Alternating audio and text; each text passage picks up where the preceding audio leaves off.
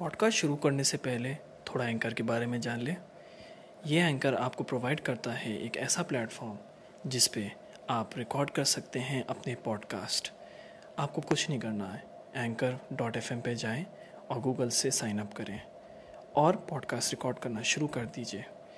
Anchor देता है different platform पे डिस्ट्रीब्यूशन जैसे Spotify, Apple podcast and Google podcast. So देर किस बात की, लॉग इन टू anchor.fm।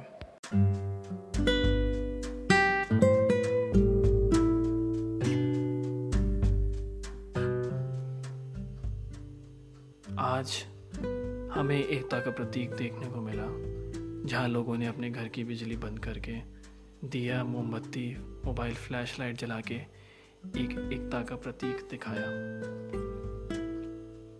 आज ये चीज़ हमें प्रेरित करती है कि भारत की एकता ही उसकी शक्ति है। मेरे घर के आसपास हालांकि बहुत जल्दी शुरू हो गया था, लेकिन कुछ चीज़ें काफ़ी इंटरेस्टिंग हुई और एक दो चीज़ें जो मुझे पर्सनली ख़राब लगी। हमारे घर के पीछे लोगों ने बड़े बड़े स्पीकर लगा के अनाउंसमेंट कर रहे हैं, अरे मिश्रा जी लाइट बंद कर दीजिए, अरे शर्मा जी लाइट बंद कर दीजिए। देखिए, मोदी जी ने निवेदन किया था, हमारे प्रधानमंत्री जी ने, किसी पे आप ज़बरदस्ती थोप नहीं सकते। कुछ लोगों को ये बिजली नसीब भी नहीं होती है। आप सोचिए, हमारे कितने गांव हैं, कितने घरों में बल्ब जल जाए तो वो घर पूरा रौनक हो जाता है। कितनी बड़ी बात है। बिजली आज की तारीख में ज़रूरत नहीं, बिजली आज की तारीख में ज़िंदगी है। दूसरा, आज जो सब लोग देश में बात कर रहे हैं वो है पटाखे चलाना, बेसहूर तरीके से पटाखे चलाना। इतने सालों से पटाखे हमारे देश में दिवाली के समय ही जलते हैं या शादियों के समय। पटाखे निशानी है जश्न की और खुशी झलकाने की। देखिए, खुशी तो आज थी कि भारत की एकता आज हमें देखने को मिली, लेकिन किस तर्ज पे पटाखे जला के हमने क्या दिखाया? हमने दिखाया अपने सब लोगों को कि जो हमें शुद्ध हवा, जिसके लिए हम लोग कितने साल से परेशान थे, जब भी सर्दियाँ आती लोग मास्क पहन लेते हैं स्मॉग से बचने के लिए। हमने शायद वो चंद 10 मिनट के लिए, थोड़ी देर के लिए वो हमें प्रदूषित कर दी। मैं ये भी कह सकता हूँ कि वो काफ़ी ज़्यादा प्रदूषित हो गई हो। कुछ लोग कहते हैं कि इतनी नहीं हुई होगी, पर मैं जब छत पे खड़ा हुआ रहा था तो मुझे वो महसूस हो रहा था, धुआं।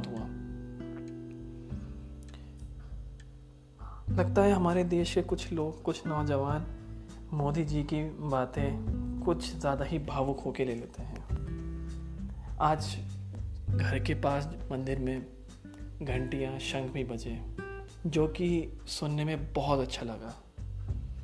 आप कभी महसूस करें तो ये घंटी, शंख की आवाज़ मन को शांति देता है। एकदम शुद्ध स्वर आवाज़ है।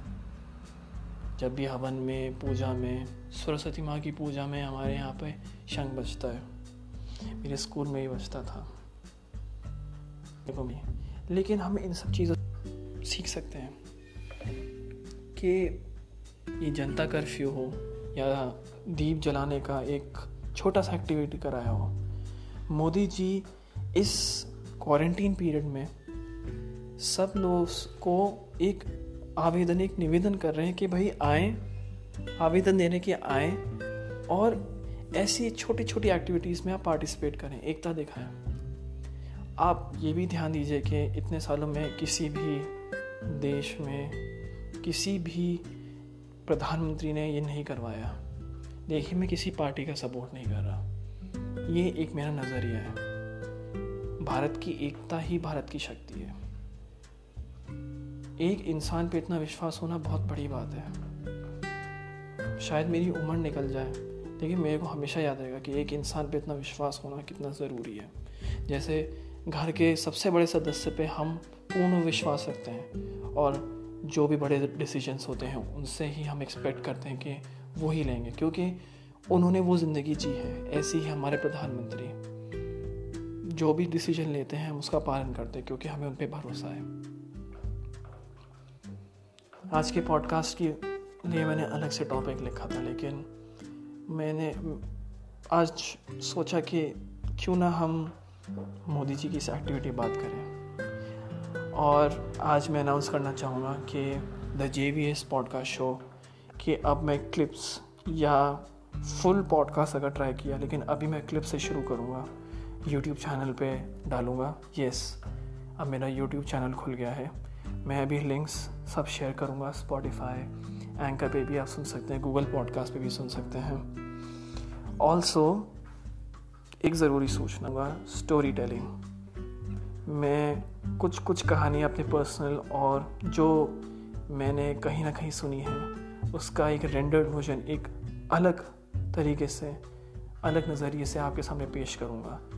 तो आपका डेली पॉडकास्ट तो रहेगा ही रहेगा, साथ ही रविवार को एक लंबा सेशन, एक स्टोरी सेशन रखेंगे।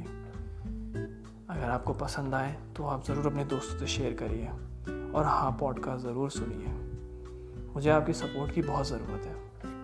तब तक अपना ध्यान रखिए, सुरक्षित रहिए।